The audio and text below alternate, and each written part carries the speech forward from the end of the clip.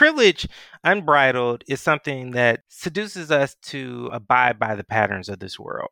And so when you are a person who is not impacted by the oppression that's happening in the world, then you have the privilege of being able to say, oh, well, that's not my issue. I don't really have to be concerned about it. And the fact that you're trying to shine a light on this in a way that makes me uncomfortable, you're actually the source of the problem, not the oppression that's provoking your lament. I need to know there is justice, that it will roll in abundance, and that you're building a city where we arrive as immigrants, and you call us citizens, and you welcome us as children home. Welcome to Shake the Dust, Leaving Colonized Faith for the Kingdom of God, a podcast of KTF Press. My name is Cy Hoekstra. I am here with Jonathan Walton and Susie LaHood. Today we have an interview with Dominique Du Bois-Gilliard, the Director of Racial Righteousness and Reconciliation for the Evangelical Covenant Church. Gilliard's latest book, Subversive Witness, Scripture's Call to Leverage Privilege, was just published by Zondervan. He previously wrote the award-winning Rethinking Incarceration, Advocating for Justice That Restores. Gilliard also serves as an adjunct professor at North Park Theological Seminary and its School of Restorative Arts, and serves on the board of directors for the Christian Community Development Association. In this episode, we talk to him about his new book, how the Bible discusses privilege, reading scripture with ideas like privilege, power dynamics, and trauma in mind, how disciples of Jesus leverage privilege for God's kingdom, the church's truncated conception of repentance, and a whole lot more. As a reminder, if you like this show, the best way you can support us is by going to ktfpress.com and subscribing. That gets you our weekly newsletter curating resources to help you in discipleship and political education as you seek to leave colonized faith for the kingdom of God, bonus episodes of this show, and writing from us. By the way, subscribers will get bonus episodes from us during the off-season. And, as always, they get their own private podcast feed where all of our regular and bonus episodes show up that you can easily add to your podcast player. The subscription also supports this show and other projects we're working on, like the new book deal we just announced with Tamese Spencer. You can go to the previous entry on your podcast feed for more info and that exciting news. You can also get a free month of the subscription by going to ktfpress.com/free month. Again, that's ktfpress.com/free month. Please remember to hit the subscribe or follow button on your podcast player. Follow us at KTF Press on Instagram, Facebook, and Twitter, and tell your friends about us. Finally, next week is our season finale episode. Thanks so much to those who have given us questions to talk about. If you have anything you want us to cover, send an email to shakethedust@ktfpress.com. You should probably get that in this weekend since we'll be recording early next week. Without further ado, here's our interview with Dominique. Dominique Du Bois-Gilliard, thank you so much for joining us on Shake the Dust today. We really appreciate you being here. Ecstatic to be with you and your community. So let's just jump right into it. You have this new book out, Subversive Witness. Can you give us kind of a brief summary of what it's about and what you were hoping to accomplish with it? Yeah, so at the core, the book is really trying to help the Western Church in particular reconsider the ways in which we have conflated and confused confession and repentance. And it's trying to call us back to a more biblical understanding of repentance, particularly rooted in Matthew 3:8, where John the Baptist tells us that there should be fruit in keeping with repentance. So that's one of the thrust of the book. And the other thrust is really to kind of respond to something I've seen across the country as I go across the country doing my job. So one of the things for listeners is my 9-to-5, quote unquote, is that I serve as a pastor to pastors for our roughly 900 congregations throughout North America, helping them make connections between scripture, justice, and racial righteousness and reconciliation, and how those things interact with each other and should ultimately be things that inform our witness as the body of Christ. And so as I kind of go across the country doing my work within my denomination and outside of it, I really realized that when it came to the conversation of privilege, which has become such a contested conversation, there really are predominantly three congregational responses to the conversation. The first I noticed was a flat out denial that privilege is real and Mhm. that it's a biblical concept. Um, the second response would be where leadership kind of acknowledged that privilege was real, but honestly determines that it's too tricky of a terrain to navigate and that they would lose too many people and too much financial support for their church if they pressed into it. So they Mhm. kind of sidestep it. And then the third one would be where congregations and congregants would press into the conversation and really try to reckon with privilege. But at the end, a lot of folks in the congregation would feel immobilized by the weight of privilege and really wouldn't know what to do with these new revelations that they've gleaned from pressing into the conversation.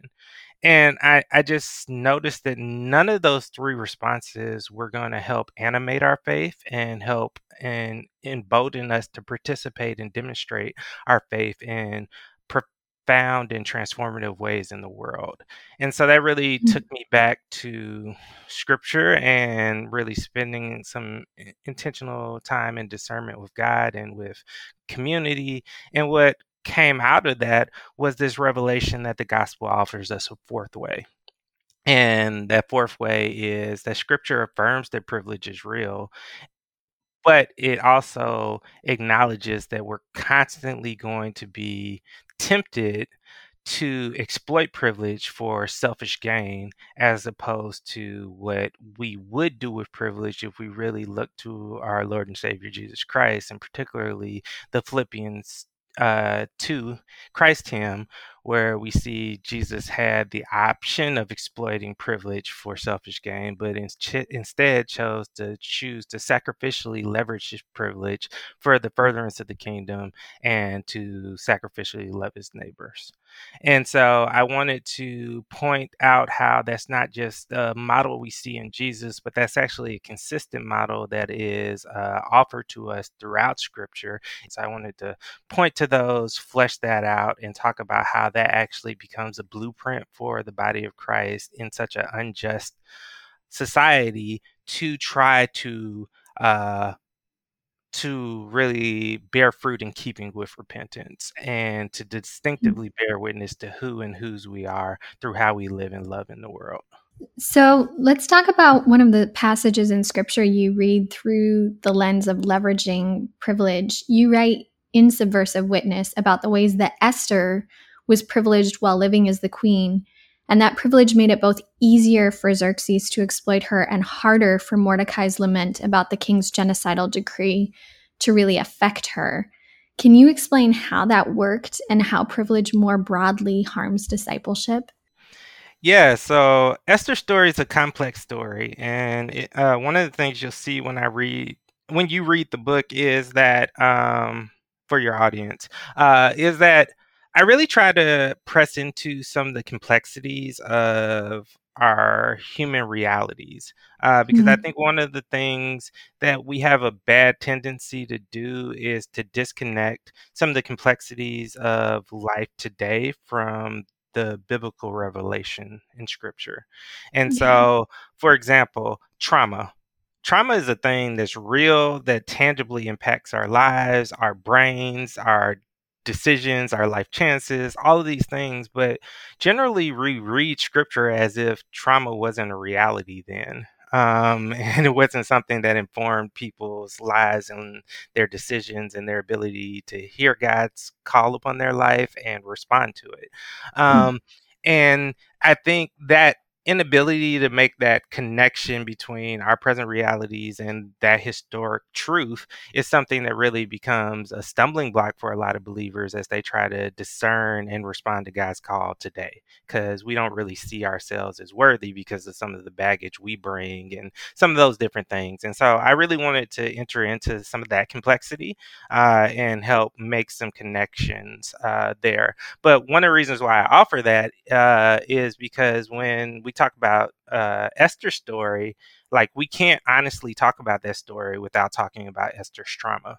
Mm. Um, Esther is someone who is an orphan who then has to go live with her uncle Mordecai.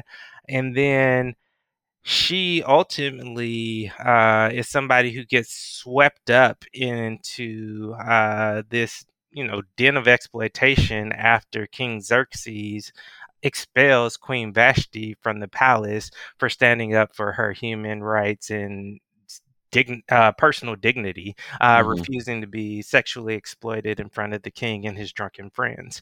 And so that jettisoning creates this space, this vacancy within Xerxes' reign or kingdom for a queen. And Yeah. he creates this, what we generally talk about as a beauty pageant, which is really this kind of exploitative commissioning of young Like virgin mass women. trafficking is what Yeah, they call it. of young Yeah. virgin women who Yeah. are trafficked and are ultimately pampered before they're sexually exploited by the king. And then he selects the woman who satisfies him the most to become queen.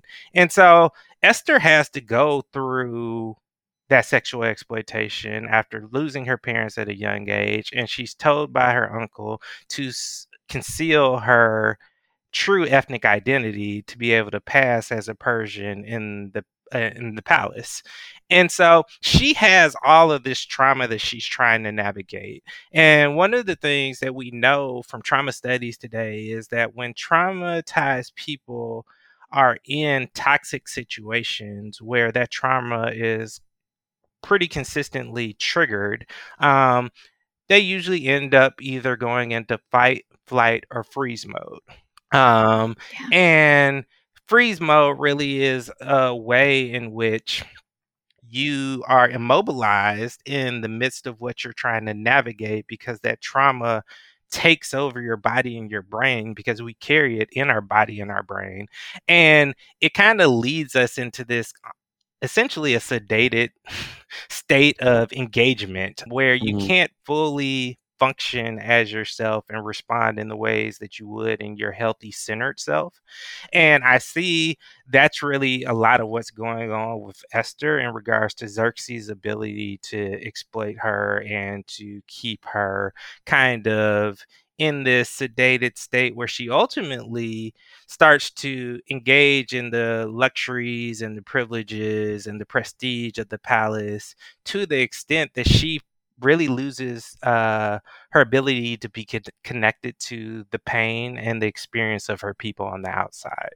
So much so that she is completely unaware that, as someone who is a Jew, that there is a commission, a decree going out that all the Jews will be exterminated throughout the land. And Mordecai, she only comes into a revelation of this decree that comes from the king's new number two, Haman, and the king signs off on. When her uncle comes to the palace gates in sackcloth and ashes, and he's weeping and wailing and lamenting because of the pending fate of his people.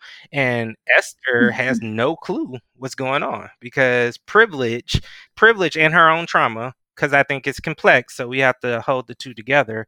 And so Mordecai comes and actually becomes this prophetic voice that's trying to remind her of who she is, and the fact that her privilege actually has a missional purpose, and it's not just to actually isolate her from the suffering of the outside world and to make her life nice and comfortable and pristine.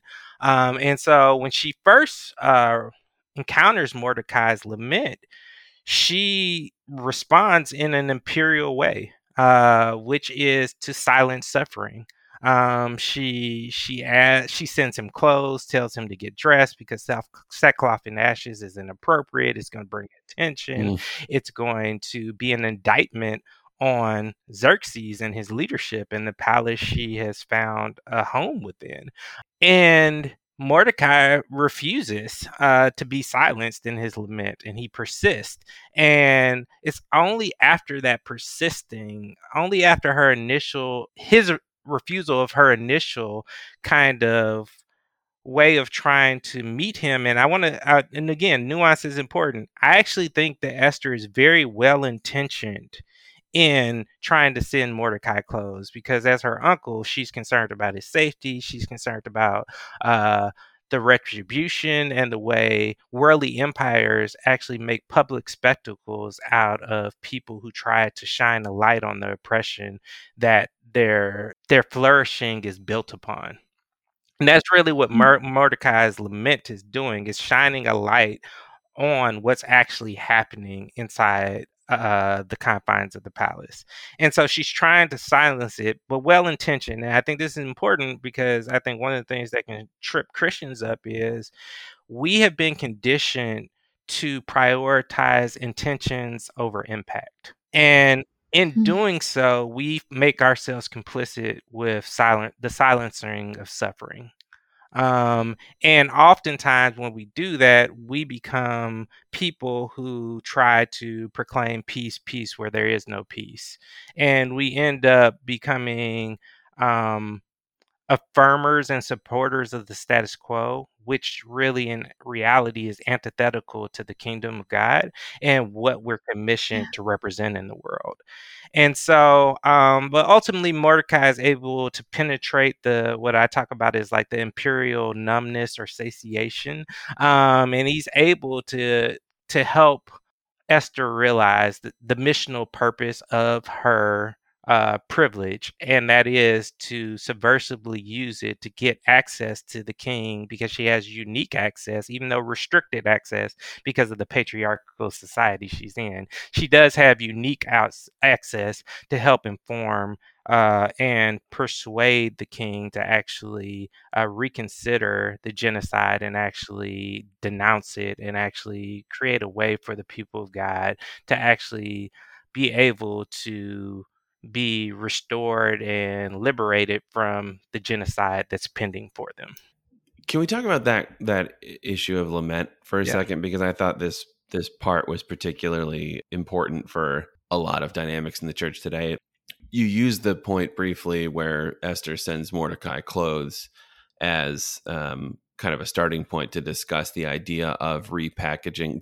People telling people who are lamenting to repackage their lament, to make it more appropriate, to make it more palatable. Can you talk a little bit about how that plays out? How are you seeing that playing out in the church today? Yeah, I mean, one of the things that privilege tempts us into doing, really, privilege unbridled is something that seduces us to abide by the patterns of this world. And really in a Romans 12, 1 and 2 kind of way. And when we do that, one of the lies, the imperial lies that exist, is that we only have to be concerned about oppression or injustice when it directly impacts us or people we see ourselves as related to. Yeah. And so when you are a person who is not impacted by the oppression that's happening in the world, then you have the quote unquote privilege of being able to say, oh, well, that's not my issue. I don't really have to be concerned about it. And the fact that you're trying to shine a light on this in a way that it inconveniences my life or makes me uncomfortable, you're actually the source of the problem, not the oppression that's actually provoking your lament. And I can have some sympathy and empathy for your cause, but that sympathy or empathy will not allow my life to be interrupted. And so if your oppression, the oppression you're experiencing is causing me to have to interrupt my life, I can only quote unquote stand in solidarity with you or show empathy or compassion towards you as long as you can reframe your lament in a way that doesn't make me uncomfortable or doesn't interrupt my life. And that's a very anti-gospel way of thinking. And we see this, from conversations about Me Too or Church Too to Black Lives Matters to advocacy around separation of family at the southern border. Like, this is a constant thing that we see where I think a lot of Christians are like, I'm not necessarily against you shining a light on that, but your light can't inconvenience my life. And if you could only repackage that in a way that feels more palatable to me, then I could be more supportive of the cause. And I think, we have to really reckon with how privilege really tempts us to first seek to repackage protest as opposed to first seeking to figure out what injustice is evoking such a visceral response, such a prophetic lament that folk feel like they have no other option but to right now, amid a global pandemic, go out and mobilize in the streets, or in Mordecai's case, to go and strip his clothes and protest in front of the palace gates in sackcloth and ashes. Like, our first response should be to seek to understand what kind of sinful reality has caused our sisters and brothers, our neighbors who suffer, to prophetically lament in such a public way.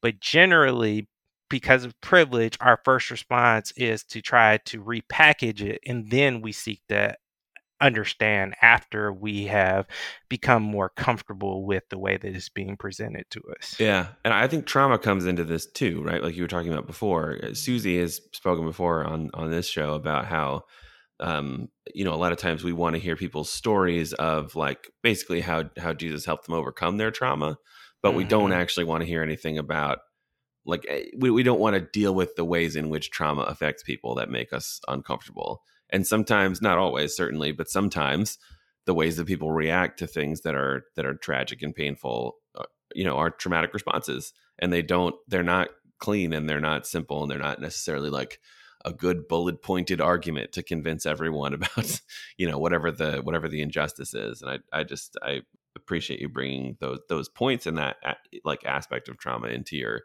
reading of scripture, which I agree is something we see very rarely.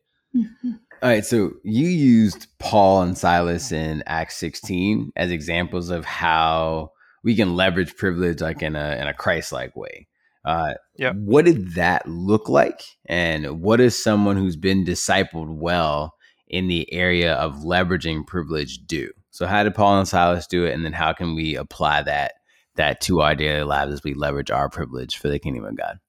Yeah, so Paul and Silas were Roman citizens who saw an injustice happen in their community. They saw a woman who was being exploited for the demon that was possessing her body. And there were powerful men who were becoming rich off of her exploitation. But it wasn't just the men, because they were connected to an entire interweb of exploitation, because the text tells us that the city was thrown into an uproar because of their liberation of this woman. And so the men try to make them pay once they liberate the demon, and they take them to the city square, which doubles as the judiciary. And scripture's trying to give us a hint here, that the marketplace and the judiciary are in cahoots. And they go before the magistrates, and they are taken, and the men who are pressing charges against them don't only press charges against them for liberating the woman, they also ethnically identify them as Jews. And this is a strategic choice because they know that in Rome there has been fear-mongering that has been deployed that has created a very anti-Semitic atmosphere. And so the attachment of Jewish identity to Paul and Silas, even though they are Roman citizens, the attachment of them being Jews really unleashes the crowd's repressed xenophobia. And the text tells us that the crowd joins in on their persecution, and they are stripped naked, beaten with rods before they are denied access to a trial by the judiciary, and then falsely incarcerated. Paul and Silas, though, are Roman citizens, so they're from Rome. They know the temperature of Rome in regards to anti-Semitism. And they know that all they have to do the entire time that the trials are going on is actually prove their citizenship. And then the way that their case is being handled will be fundamentally shifted. But instead of doing that, they endure the persecution of the other, of the outsider, of the immigrant, of the non-Roman citizen, and they are falsely incarcerated. Well, the next morning or early at the crack of dawn, the magistrates come into awareness that they actually had persecuted and, profiled and were unjust to fellow Roman citizens. And at that point, they become concerned. And they say, actually, we have to reckon with this and we actually have to free these people. And so, what they want to do is they actually send orders to release Paul and Silas at the crack of dawn when there's no accountability and there's no transparency about what has happened. And Paul resists and he says, they beat us publicly, they humiliated us publicly, and now they want to release us quietly. No, make them come and release us themselves. And he's basically using his Roman citizenship as a way to resist the ways in which the judiciary has been unjust to anyone who is non-Roman citizen, and the way in which they do their dirty work under the veil of darkness. And he's saying this sin has to come to light, and we have to reckon with the fact that it is not okay for us as the people of God to live in a land where the legal system is only just for Roman citizens. But we know that our non-Roman neighbors who live amongst us are going to be exploited, and there's going to be a prioritization of profit over justice for them. But the system might work for us. And it's not okay for us to be complicit and complacent within a system where we know that it's only just for some and not just for all. And so they ultimately leverage their Roman citizenship as a way to shine a light on systemic sin and to advocate for judicial accountability and systemic change. And when we understand our privilege properly, then we understand that when we have access and influence within a broken system or structure, that access and that standing within that system is not for us to just exploit it in a way where we take the perks of it, but we're supposed to become advocates and allies who bear witness to who and whose we are through how we exist and navigate those systems. And prayerfully, we are supposed to be people who create kingdom pressure points within these structures of exploitation, where we can work with our other members of the interconnected body of Christ, and we ultimately start to topple these unjust systems and structures and reconstruct them in God-honoring ways. And so I think that takes an understanding of solidarity that is just much deeper than the way that a lot of our congregations talk about it. Paul and Silas suffer in solidarity with the oppressed to expose systemic sin and the Roman judicial system it's mired in. They embody, again, going back to the Christ hymn, by understanding that true solidarity requires suffering with, enduring, entering in when privilege tempts us to believe that we don't have to. And that we can opt out of suffering. And so that's, a real discipleship of how do we leverage privilege helps us to see that, we're always going to be tempted to be able to opt out of suffering, or to see ourselves as not being called to share in the sufferings of Christ, like Scripture commissions us to. But if we truly understand that, like, we are blessed to be a blessing, and that ultimately my flourishing is tied up in my neighbor's flourishing. And if I'm okay in a society where things work for me, but I know that what works for me is rooted in the detriment of my neighbor, then we're not faithfully following Jesus. And we just have to be we have to be more explicit about that, because I think we have taught passages like the Good Samaritan and taught passages that like imply it, but we're not really explicit about it. And I think one of the things I tried to really bring forth that I think is one of the core questions at the heart of Scripture that I think is asked over and over again, but we don't explicitly name it within our preaching and teaching and discipleship oftentimes, is the question, is the gospel still good news when it costs you something? And I think that's the question that laid before Paul and Silas in this passage.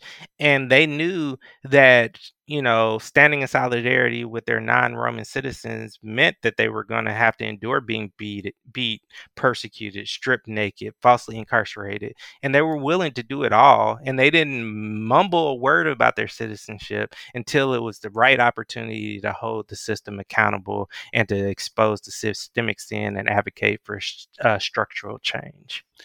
You used the phrase in the book cruciform solidarity, and I was like, underline, highlight, write that down. Yeah. That's so good. You just gave like a quick personal relational systemic exegesis of Acts 16. Gave like context, gave content. Something I'm wondering is, what do you say to pastors and leaders that do the exact same thing, but for, I would argue, like unbiblical purposes? So they would, look at the same passage and say, look at how Esther submitted to authority. She did not try to oppose the system. She bared witness in the midst of it and struggled and helped her family. And then did something different with it. That's something that wasn't subversive, right? But use the Bible to justify that. It's like, because I think there's going to be people who listen to this and say they're going to go to their pastor with this Acts 16 or Esther passage and like believe wholeheartedly they've done the research, and then they're going to be resisted theologically, right? And so how do we engage in a way that pulls people into subversive witness and not just like posturing arguments? Yeah, let me double down on Acts 16 real quick, and then I'll expand. And so one of the ways in which we hear kind of the subversive witness suppressed within the church is for Christians who say things like, I wasn't a part of building an unjust system, so therefore, like, I'm not responsible for trying to deconstruct it. Or the way that might translate in North America is, I wasn't a part of indigenous land theft. I never owned a slave. I didn't, support or vote for, Chinese exclusion or Japanese internment. Like, those things are horrible, but like, I didn't do it. So I have no responsibility. And even if there are some structural distortions that still existed as remnants of those things, again, I didn't do it. So I'm not responsible. So in this passage, Paul and Silas didn't construct the unjust legal system of Rome. They weren't lawyers in that way. They weren't magistrates. They weren't, prison guards. They weren't complicit in the construction of the system at all. But they recognized that they were still benefiting from the system, and that their lives were going to be fundamentally different as Roman citizens in Rome because of the way that the judiciary was set up to affirm, dignify, and humanize Roman citizens' lives in a way that it wasn't willing to do for non-Roman citizens.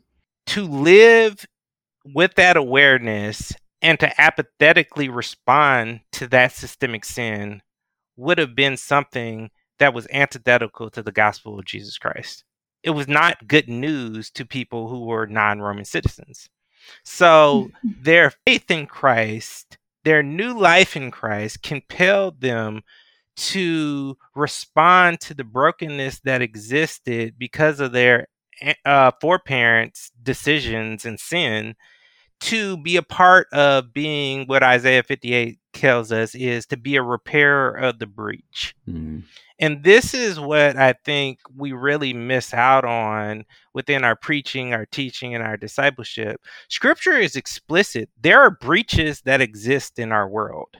And it's not just the breach between us and Jesus because of sin. There are actual structural breaches, systemic breaches, and legislative breaches that continue to exacerbate the sins of our foreparents.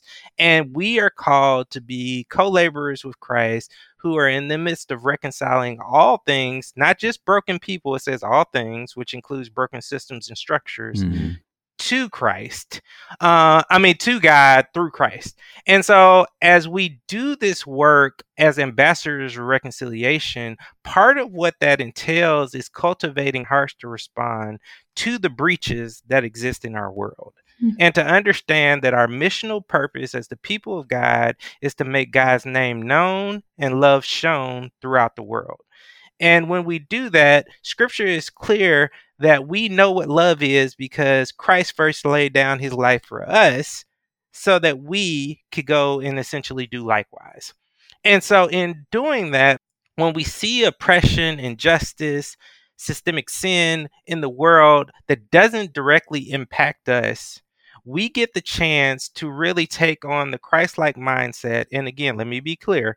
We are not saviors. We don't go salvifically and do this, but we get a chance to follow the example of our Lord and Savior, who chose to leave the shalom of heaven to enter into the brokenness of our world, compelled by love to bear witness to the fact that we have an opportunity to be liberated from the powers and the principalities that are vying to claim our allegiance or cause us to give our allegiance to anything other than the kingdom.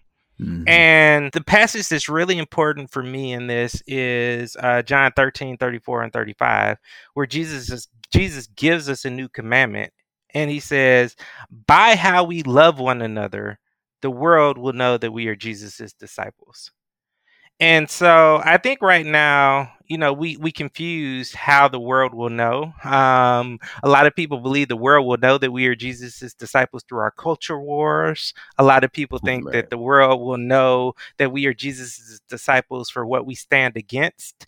A lot of people think that the world will know that we are Jesus's disciples by all these different things. But Scripture is very clear. Jesus himself says that the world will know that you are my disciples by how you choose to sacrificially love one another. And so when there is oppression and injustice going on that doesn't directly impact us, but we choose to enter in, to share in the suffering of Christ, to stand in true solidarity with our neighbors, the world sees that and they recognize that there's something distinctive about who we are. And when they want to know and they start to inquire, why do we choose to live and love in the way we do? Then that's when we get a chance to bear witness to the fact that it's not us, but it's actually a power at work in and through us that's stronger than us, that compels us to love beyond our human limitations. And we get to bear witness to the fact that it is truly not us, because we have died, but it's Christ who is risen and now lives in and through us. And that's a way I think we really get to pair evangelism and justice together in a way that is really at the foundation of the disconnection that you're talking about, Jonathan. Most of our congregations are congregations that prioritize evangelism at the detriment of justice. And then we have some congregations that are all about justice and don't really care too much about evangelism. But the gospel of Jesus Christ calls us to the both and. And I think we get an ability to bear witness to the both and when we live and love in that way. And then lastly, one of the other passages I really flesh out in the text that kind of explicitly speaks to this is Acts 6, verses 1 through 7.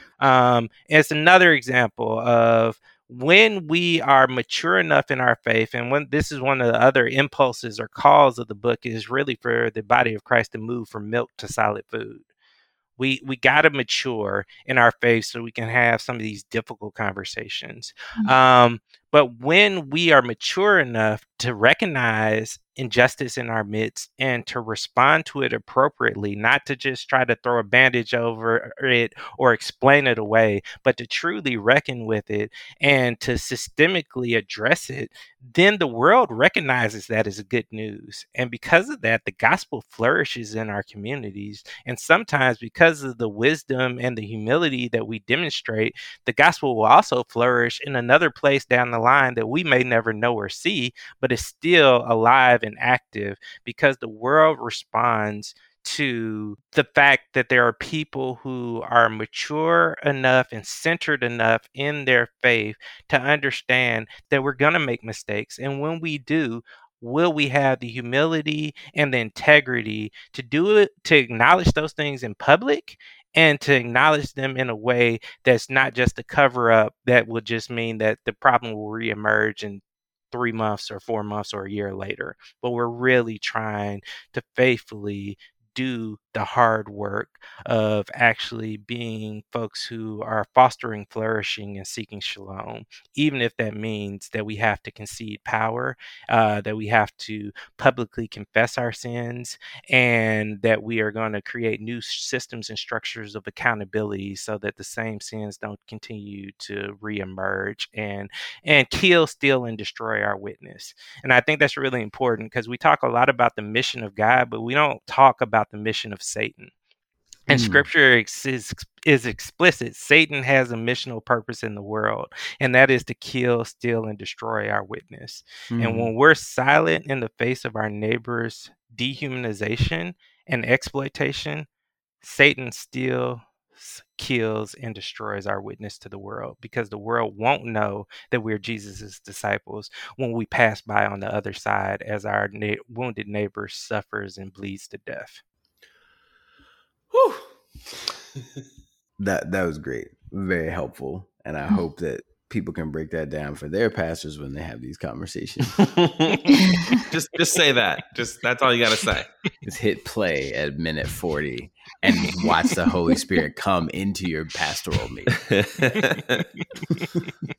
So you mentioned this at the beginning of our conversation as one of the major thrusts of the book, and certainly it's already been a cross-cutting theme of this conversation. But you draw on a distinction between understanding repentance as just oral confession and actually bearing fruit in keeping with repentance. Could you take some time to double down on that, to explain the difference, to unpack that some more for us? Yeah, there's a real difference between acknowledging that we did something wrong and turning away from sin and returning back to God. And I think in a lot of our congregations, we have become content with confessing that we did something wrong. But scripture calls us to turn away from sin and to turn back to God, and says that there should be some evidence of that turning back to God in our lives. There should be something distinctive about our witness in the world, our relationships, our posture, because of our restoration of right relationship with God and neighbor. And I think and the part of the reason why I think this conversation scares some folks is the fact that I think when we start to talk about fruit, then some people start to think that we're talking about works righteousness. And scripture is clear that because of who and whose we are in the world, there should be kingdom fruit that's produced in the way that we live and love. And that measurement of is there actually life that comes from our connectivity to the source of life? Does that ooze out in the way that we relate to our neighbors and creation itself? Do we think about stewardship versus ownership and possession? Do we realize that we're blessed to be a blessing? Do we realize that what God has entrusted us with should flow through us and not just be contained within our nuclear families? There should be tangible evidence of the fact that it is no longer us again who live, but it's Christ who lives in and through us. Yes. And that's what I'm really trying to get after with the fruit in repentance, not this kind of works righteousness, because we know scripture is clear that, we're saved by grace and grace in our faith in Christ. And it's not us and our ability to, become these great people in and of ourselves, but it's really us being humble in our intentionality of submitting our lives to the Spirit and allowing the Spirit to navigate our steps that really start to produce this kind of kingdom fruit. So I think what happens is that when we are content with confession, then we realize that confession is not enough to actually help us to realize that we are being formed and shaped by powers and principalities, but also customs and the culture of worldly empires to live in a way that leads us to be more prone to pledge our allegiance to flag over the cross. Mm. And we have to understand the ways in which we are being seduced away from a gospel vision of flourishing that says that my flourishing is connected to my incarcerated neighbor's flourishing, or my neighbor who doesn't have housing or inadequate food, or my neighbor who is being trafficked. All of these different things. Again, Paul and Silas recognized this. They recognized that their flourishing was connected to this woman who was being exploited by this demon. And they chose to enter into her reality, liberate her, and pay the cost that worldly empires enact on people who understand that they shouldn't just be interested in their own individual flourishing, but the kingdom economy says that our flourishing is found when we seek the peace and the prosperity of our neighbors, particularly our most marginalized neighbors. And so it's a different worldview that calls us to live distinctively for Christ in a way that makes us find discontentment in the status quo. Because we know that there's something deeper, richer, more robust that's possible. And we know that the Spirit is willing that into existence. And we know that the good news of the gospel is that God wants broken vessels like you and me to participate in that inbreaking kingdom, which has already been inaugurated, but not fully manifested. And we get a chance to bear witness again to who and whose we are through how we choose to live and love.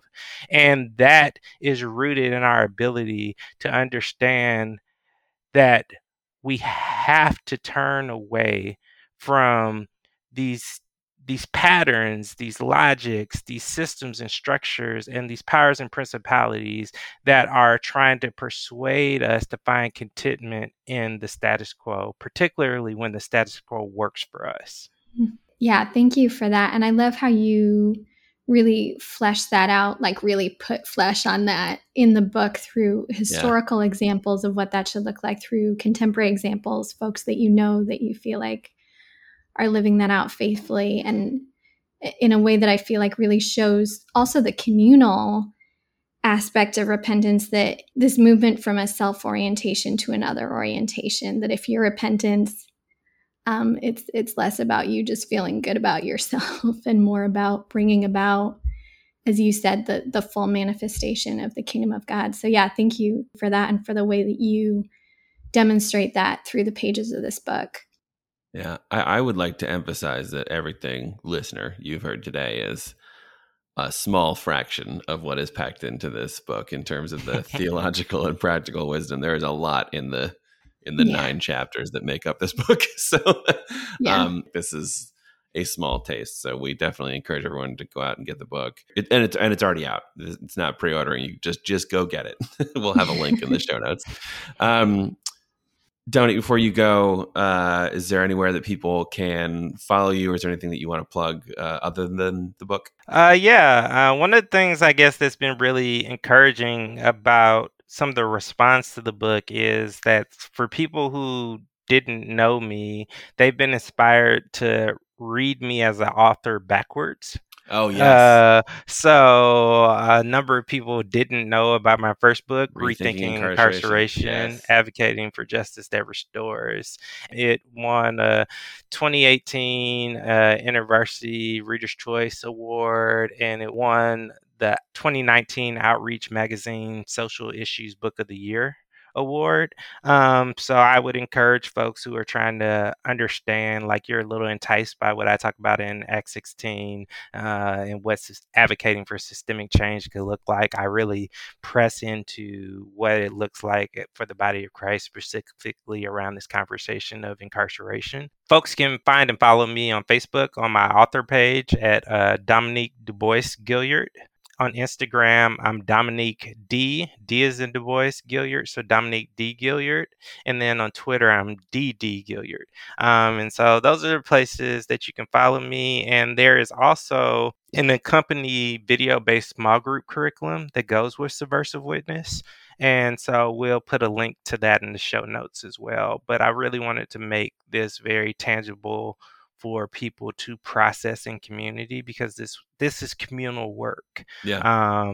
While it has individual elements to it, there are also communal elements, and I think we have to be more intentional about the both and as opposed to the either or. Yeah. There are also reflection questions at the end of every chapter in the book, so it's a good Yep. thing to go through with a small group or something like that. Mhm. And those questions do not let you off the hook. No.